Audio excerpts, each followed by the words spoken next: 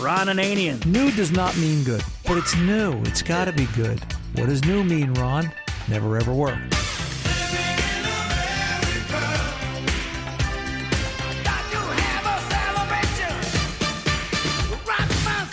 The Car Doctor. This is my theory. By the time airflow gets to it, that coolant's already passed through the radiator and hasn't had a chance to dissipate enough heat. Welcome to the radio home of Ron Ananian, the Car Doctor. Since 1991, this is where car owners the world over turn to for their definitive opinion on automotive repair.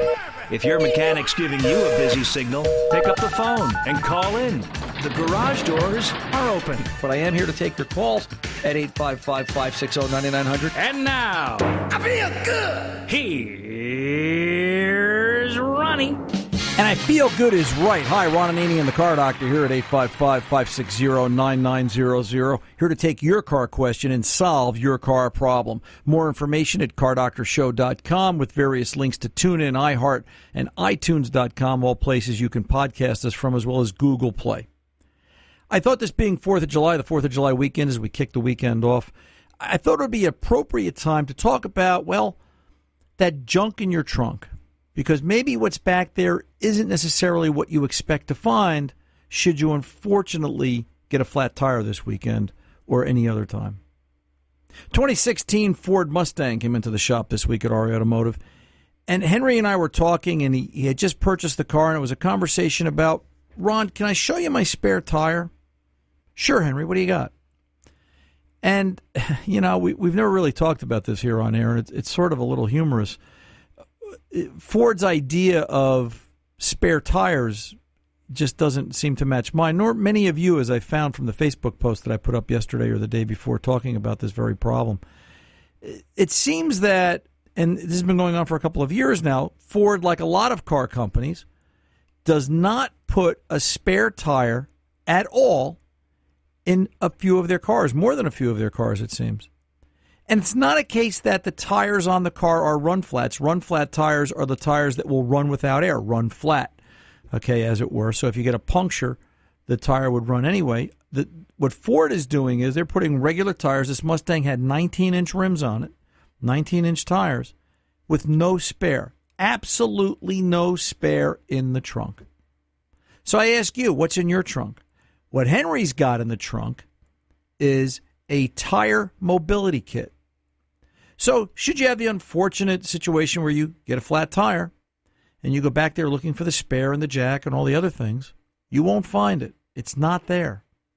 What is there is a fancy can of something no less, none other than Fix-A-Flat, just a sealant that you're supposed to put in the tire through the valve stem, and an electric compressor that plugs into the cigarette lighter port, and it pumps up the tire.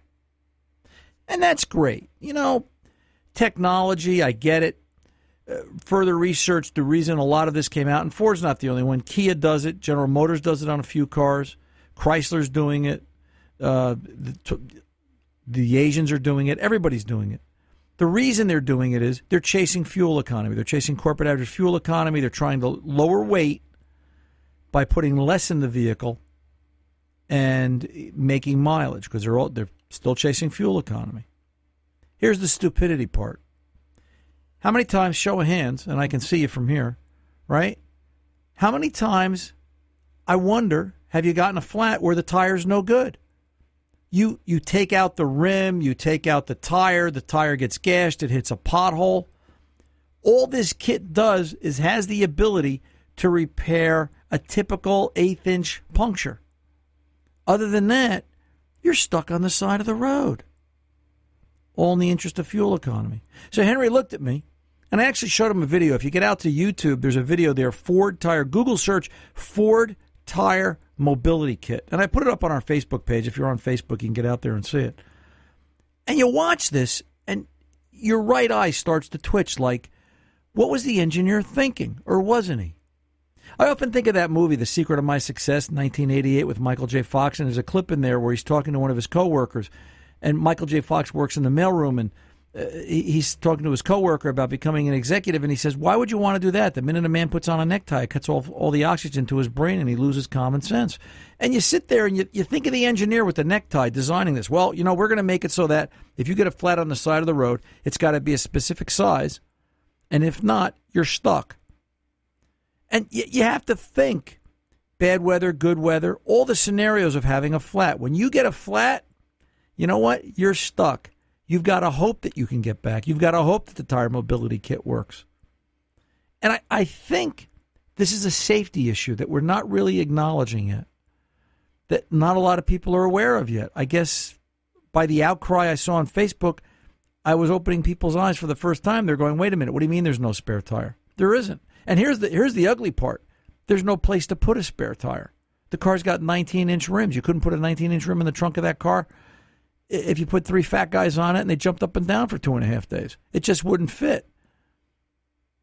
So before you start out on this 4th of July weekend, if you haven't already, or maybe you're going to go somewhere next weekend or you're going to take the family on vacation, what's in your trunk? This is like that TV commercial. What's in your wallet? What's in your trunk? Are you ready for this? Henry was agog. I was kind of flabbergasted myself because I had heard of it. I'd never actually seen one. First time we're actually looking at the spare, or the lack of the spare. But my concern is safety. My concern is, what are you going to do when that tire is no good? I keep thinking to myself, I'm not really fixing cars during the week. I'm just gathering information to sit and talk about here on this radio show. And I just want you to be aware, because that's part of what this is about, that not having a spare tire to me is just asking for a problem. And sooner or later, that problem is going to catch up to you. So take a look. I don't want to beat the point any harder than that. Just let's take a look in the trunk and see what's back there. Get ready for summer driving, and think about that on the side of the road event. And what are you going to do when the tire that's on the car isn't replaceable and you can't get a spare for the car? And I don't think you could for this Mustang anyway. They're 19-inch tires. One 19-inch tire would fill the trunk of this Mustang, making it virtually useless. So just some food for thought. What's in your trunk? Is it a bunch of junk or is it something real? Hello and welcome. Ron Ananian, the Car Doctor, as I've mentioned before, here at 855-560-9900. Interesting hour. We're going to be taking your calls. We're also going to be talking to Mason.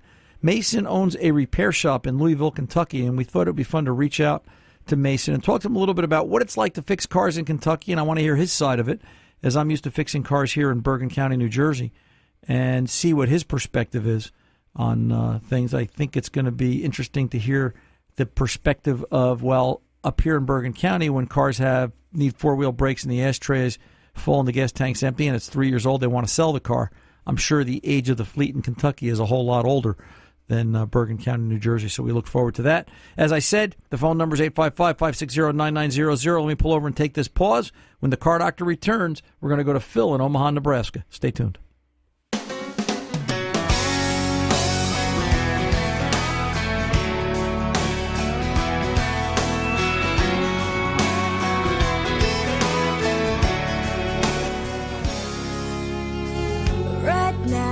Probably slow dancing with a bleach blonde tramp, and she's probably getting pissed. 'Cause I live and breathe this Philadelphia freedom. From the day that I was born, I waved the flag. Philadelphia freedom, love. Yes, I do. Welcome back. Ron Ananian, the Car Doctor, here celebrating freedom with you today on this 4th of July weekend at 855-560-9900, the freedom of auto repair, as well as many other freedoms that we have here in this great country of ours. You know, before I go over to the phones, I just one last comment. I think the best analogy I could give you regarding the lack of spare tires in cars today makes about as much sense as the 24-cent gas tax here in New Jersey. They're both ideas that make absolutely no sense. And for the record, and I thought of this too, if we're going to put 24 cents a gallon gas tax on cars here in New Jersey for road and bridge repair, as a commentary, as a citizen of the state of New Jersey, I feel like I'm entitled to say this, and I'm welcome to listen to other ideas. What are you going to do for the hybrid owners that aren't buying as much gas but using the same roads and bridges?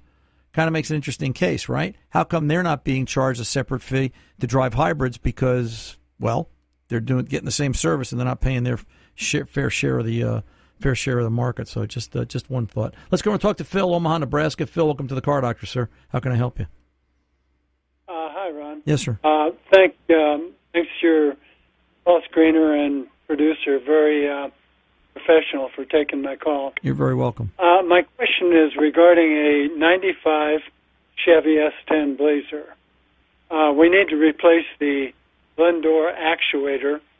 Is there any way possible to do that without the removal of the dash? The actuator or the door? No, the actuator.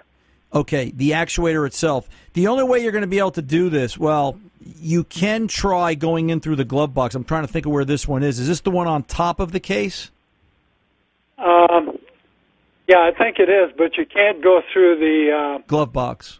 Can't go through the glove compartment. Right. Then if we tried that several times. Right. There's just no way. Well, what I would do, what I've done to try and sort this out is take the top dash pad off.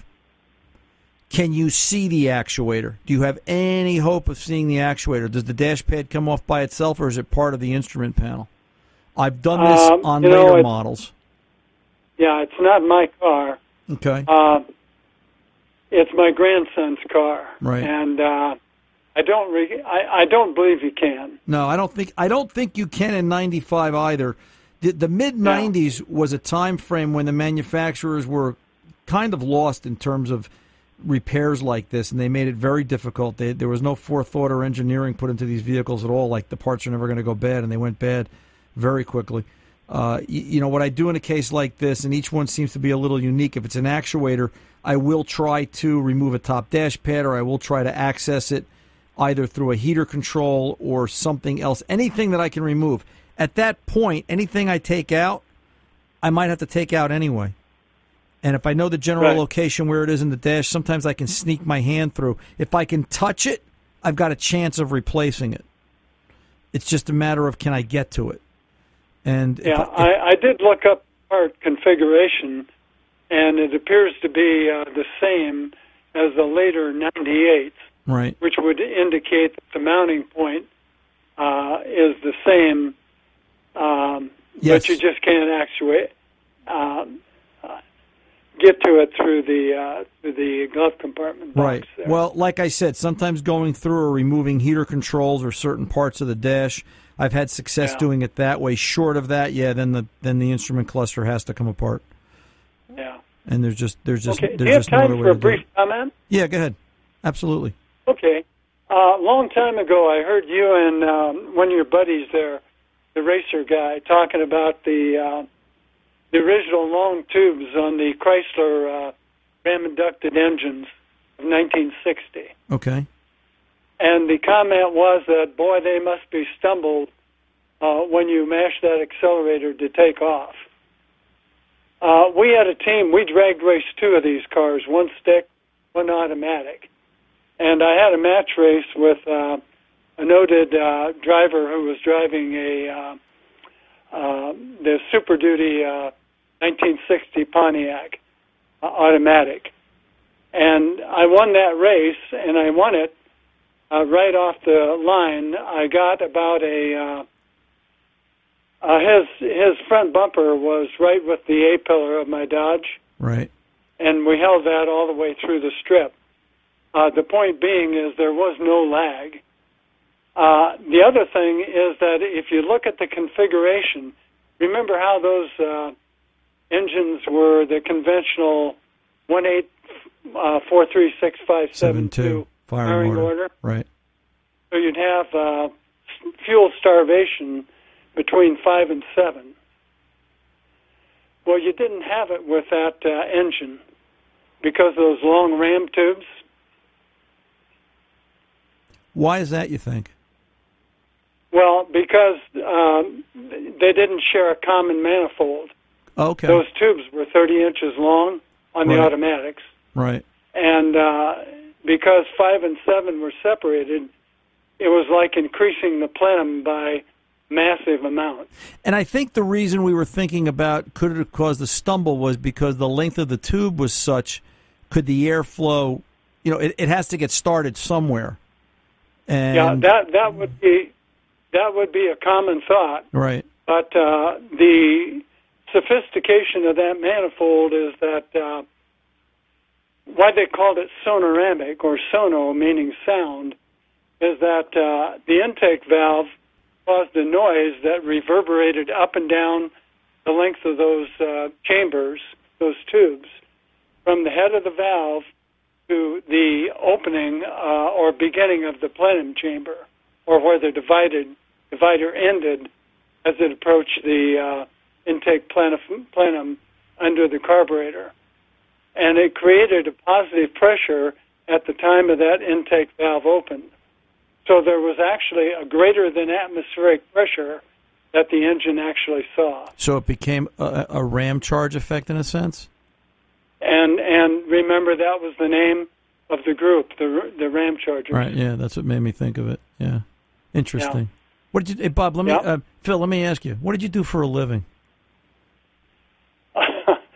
I actually was in sales and marketing, but I did heavy chemicals, industrial chemicals, so how, and later micronutrients for the feed industry. So when you were match racing, what year was this? 1960. Wow. How old were you? You must have been, 17, 18 years old? I was, at the time, 22. I'll be 80 this year. Wow. What do you think? And I haven't lost my thirst. Yeah, you still want to go drag racing? Absolutely. Still got a hot rod? I have a Toyota Super Turbo. What do you think of the newer cars? Well, they're magnificent. Yeah. I mean, from my standpoint, performance, we're seeing engines now that, look at these NASCAR engines. They're, 358 cubic inches and approaching 850 horsepower, naturally aspirated. So, there's a lot of engineering in those cars. So I guess a guy like you looks at a Hellcat and you say, "Wow, I wish I had one of these back in 1960." I wish I had one now. Yeah. Well, whatever became of that race car you had? I got married, and the car I bought after that was a 6-cylinder Valiant because I had a kid on the way. Right. The things we knew then versus what we know now, right? Yeah, that's the truth, isn't it? Yeah, that car would have paid for the kid's college education. It would have. Yeah. It sure would have. Yeah. Hey, Phil, I got to tell you. That's interesting. Yeah, go ahead, real quick. I'll call another time. I don't want to take up too much time. Well, you've got other callers. Yeah, always a pleasure, sir. Listen, I enjoyed the feedback, and that was a long time ago. You're a long-time listener to the Car Doctor, I can tell. I'll tell you what, Phil, stay on the line. I'm feeling generous today. Harry, get Phil's name and address. Let's send him out a Car Doctor T-shirt and make him a member of the family officially. Phil, you stay on the line, and thanks for sharing your memories and thoughts. A match racer from the '60s. Can you imagine that? The stories we could get him to tell us about. Let's see, late night drag race activity. That's got to be interesting to talk about. Maybe we'll do that. Harry, maybe we'll set Phil up and do a late night interview, something along those lines, and talk about drag racing. I'm Ron Ananian, the Car Doctor. We'll be back to talk to Bob in New City, New York, right after this. Don't go away.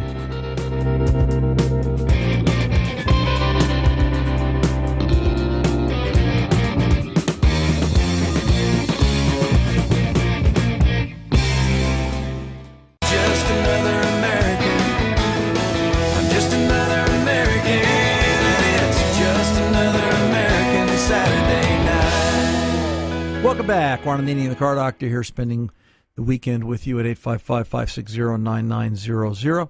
Let's get on over and talk to Bob, New City, New York, 91 Fleetwood Brougham. Yes, Bob, how can I help you, sir? I have a 91 Fleetwood Brougham Cadillac. Okay. And I'm having trouble with the left directional. It started out that it just wouldn't shut off. Now the light won't flicker at all. It don't blink at all. Okay, so you go to make a left turn, neither of the left directionals come on, is what you're saying? Right. Okay. Anybody look at this? Anybody try and resolve this for you? No, I haven't. But I have to take it in and have some work done on it. I had a windshield wiper motor replaced on it. Okay. And when they did, evidently they unplugged my radio because I don't have a radio now. And I got underneath there. I'm an old man, but I still was able to get underneath there, and I cannot find where the radio is plugged in. Well, the radio's plugged in. If they're doing a wiper motor, why are they unplugging the radio? I don't know. Yeah, that's kind of odd because the wiper motor's outside on the firewall. Yeah. You're kind of working, that's like you change the left front tire and the right rear brake light stopped working. Yeah. I mean, there may not be a connection to what they did, but obviously they're obligated to go back and look and say, okay, we did this and this, and just to be sure. In regards to the directional, this is a pretty simple switch. It's power in and it's signal out. So obviously, I would check the wiring leading up to the switch and coming out of the switch. This is not. I doubt that both bulbs are burnt out. You should at least have a dash indicator if that were the case. So, well, the dash indicator light comes on, but it won't flash. Okay, so when you turn on the left directional by itself, no other lights on the vehicle, they don't blink. They don't blink? Right. Does either of the two directionals, the front or the back, does either of the directionals light up? I never bothered to check that, but I'll have to check it. Because if that's the case, then if the front lights up but the rear doesn't, it's just nothing more than a burnt-out directional bulb. Yeah, okay. All right? Right. Because originally you said to me that nothing lights up, or that it doesn't... No, just... It doesn't blink. It don't blink. It just comes on steady, and it won't blink. Okay. And it won't turn off. Right. It could be that you've got a bulb out. It could be that you've got a problem with the flasher, but the flasher shouldn't be side sensitive. Mm-hmm. The flasher should only be, both of them. Now, as a possibility, thinking about it, unless you're just lucky enough, I wonder if you've got two bulbs that are out. Well, I'm going to check and see. Right. If neither bulb lights up, before you dive under the dashboard and start looking there, just on the chance of coincidence, I would at least pull the easier of the two bulbs, which is probably the one in the back through the trunk, and take that bulb out and look at it. What does that look like? Okay. All right, sir? Yeah. Mm-hmm. And this is my baby. It's got 143,000 miles on it, and it does not. I don't take it out. I don't even know why I changed the windshield wiper motor because I don't take it out of the garage if it's raining. 5 liter or 5.7? 5 liter. Yeah, they were good cars. They really were. This is the last of the rear wheel drives. Yeah, and it is a beauty. I want to tell you, when I usually take it into St. Patrick's Day parade, and I get all the oohs and ahs as I drive down the street. Yeah, people remember when cars were cars, and that was definitely one of them. Yep, absolutely. Okay, thanks a lot. You're welcome, Bob. You take good care. Always interesting, right? You start talking about older cars, and maybe it's appropriate for our next guest. And I was going to sit here and try and convince him that we work on all new cars up here, but here I am talking about 91 Cadillac Fleetwood Bromes. Let's welcome Mason Shield Service in Louisville, Kentucky. And, hello. Hey, Mason, how are you? Ron Ananian, the car doctor, sir. We thought pretty good. Yourself? Not bad. We thought this would be kind of an interesting gig to compare, two mechanics compare, war stories of a sort. Here I am in the very affluent part of the country as far as northeast Bergen County, New Jersey, and my favorite expression up here is if the gas tank's empty and the ashtray's full and people need brakes, they want to get rid of the car. And I've said that more than a few times to Harry, my producer, and he said, "No, that's not the way it is in Kentucky." And let's go down and talk to Mason and see what his thoughts are. So let's start off like this, Mason. Let's talk a little bit about yourself. How'd you get into this? How long have you been doing it? Well, our shop, Shield Service, has been open since 2001, about 15 years now. Right. It was actually started by my dad. He had been a carpenter and was told by the doctor, we can either operate on your back or you can change professions. Right. So he changed professions. Right. I came in about 10 years ago or so. I'd been out doing my own thing. I was getting fed up with it. He needed the help. So I came in, started working on it and in the business, and last September bought the business. So has the business been what you've expected it to be? You know, things are changing quickly for me up here. Are you seeing change down there in terms of the age of cars you're working on and what people will repair? Oh, yeah. We talk about it all the time. You know, I was doing inventory yesterday, and I had bushings for Ford intake warners that we haven't used in years. Right. But, 5 years ago, that was all the thing. You had to do them on every Ford. Right. Yeah, I mean, as the cars get newer, I mean, you're seeing a lot of the early 90s OBD1 cars going away, which is a good thing. Yep. But we still get a lot of cars, early 2000s are now what's getting given to all the kids now. So we're seeing them a lot that we're working on with, some late 90s and some, later 2000s. What was the newest car you worked on this week? Oh, I've had, actually, I had a couple of 2014s in here today, actually, for oil changes. Okay, and what's the oldest car you worked on this week? 91 E150. And what'd you do to that? I put a couple of tires on it. Right. It was in here for suspension issues and just turned out it had bad tires. And how many miles are on that E150, do you remember?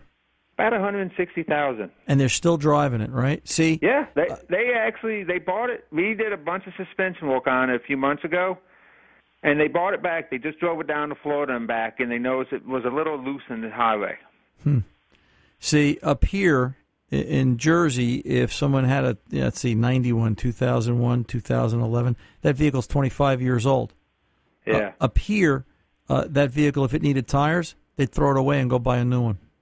Absolutely, positively. They wouldn't drive anything that old. It's just absolutely amazing to me. Yeah. So I mean, Louisville, we got some upper class, but Louisville is a large middle class community, I would say. We got a lot of Ford workers, a lot of UPS workers. Let me ask. So, yeah, you got people buying a lot of new cars, but we got a lot of used stuff going around also. So, real quick before I let you go, Mason, cost of living. We talk about it. They say that certain parts of the country are cheaper than others.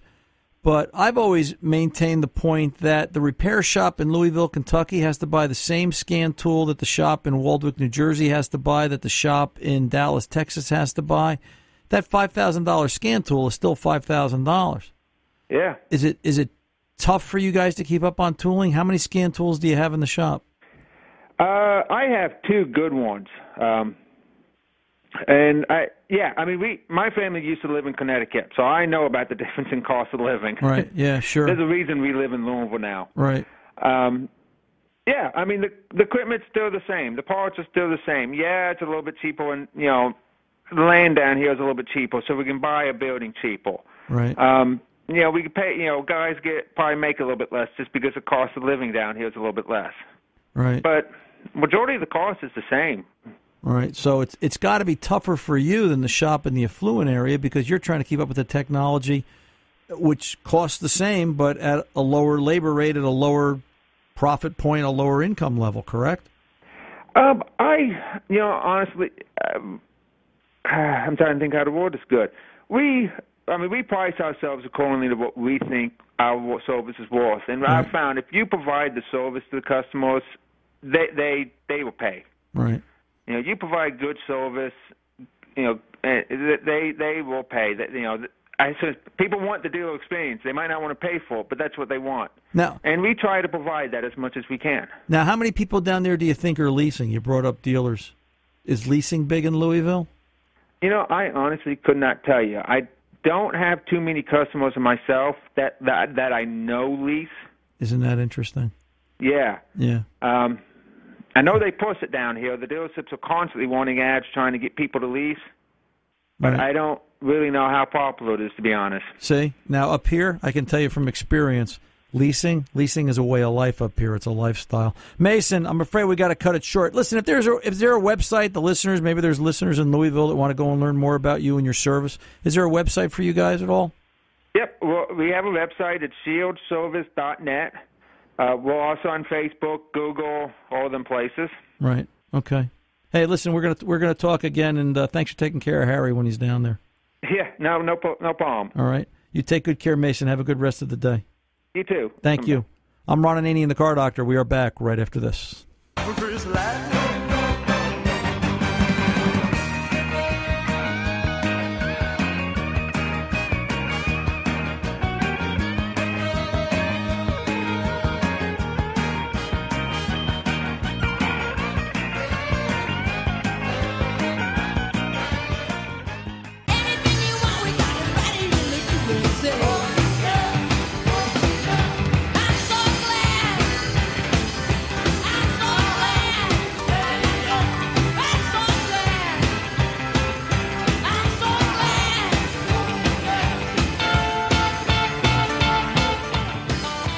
Welcome back. Ron Ananian, the Car Doctor, here at 855-560-9900. That was a fun interview. I have to once again say thank you to Mason Shield Service in Louisville, Kentucky, for taking the time out.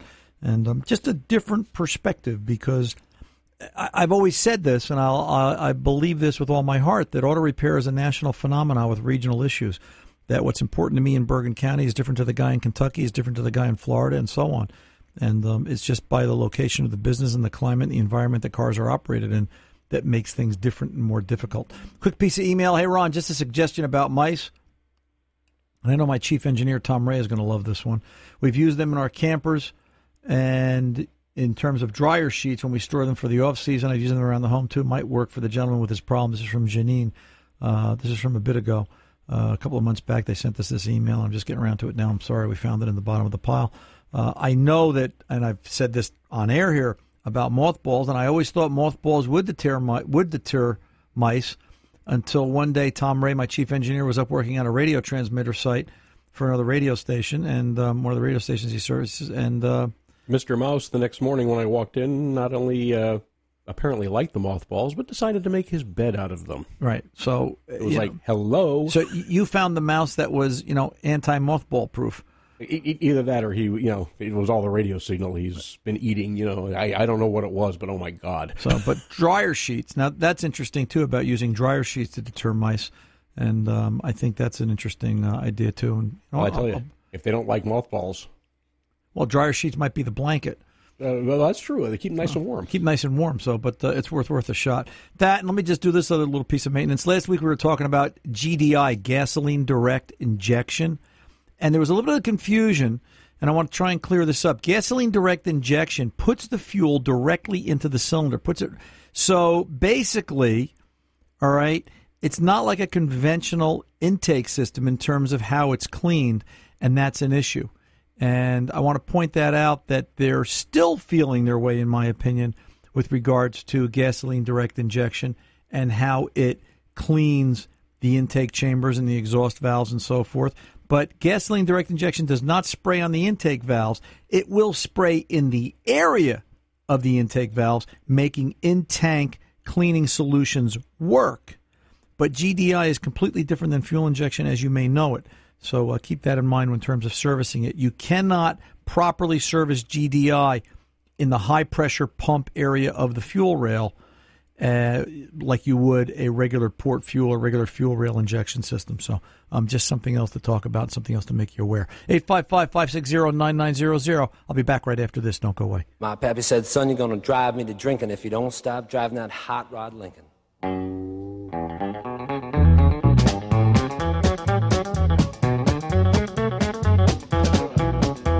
Have you heard the story of the hot rod race with the Fords and Lincolns was setting the pace? That story is true, I'm here to say I was driving that Model A.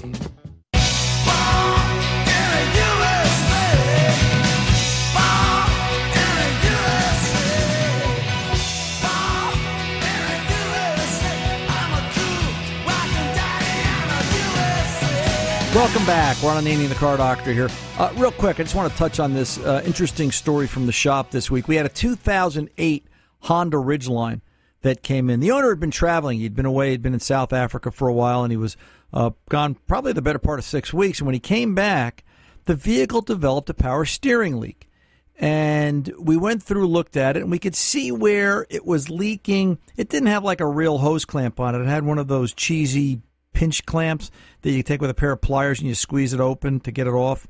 And it was a very low-pressure hose. It was actually the power steering return hose on the left lower side of the engine compartment. Rubber hose came out of the rack, went to a steel line. put a regular hose clamp on it, looked at it. It was dry. Everything was fine for a couple of days.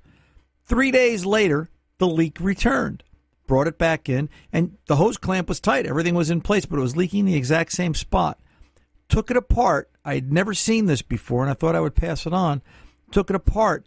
The steel line had actually corroded, and it was leaking from the inside out before the clamp, or actually after the clamp, so that it was in an area of the line that was exposed, creating the issue. Always look at the steel line. I'm Ron Ananian, the Car Doctor. The mechanics aren't expensive. They're priceless. See ya. Tomorrow all the things were gone.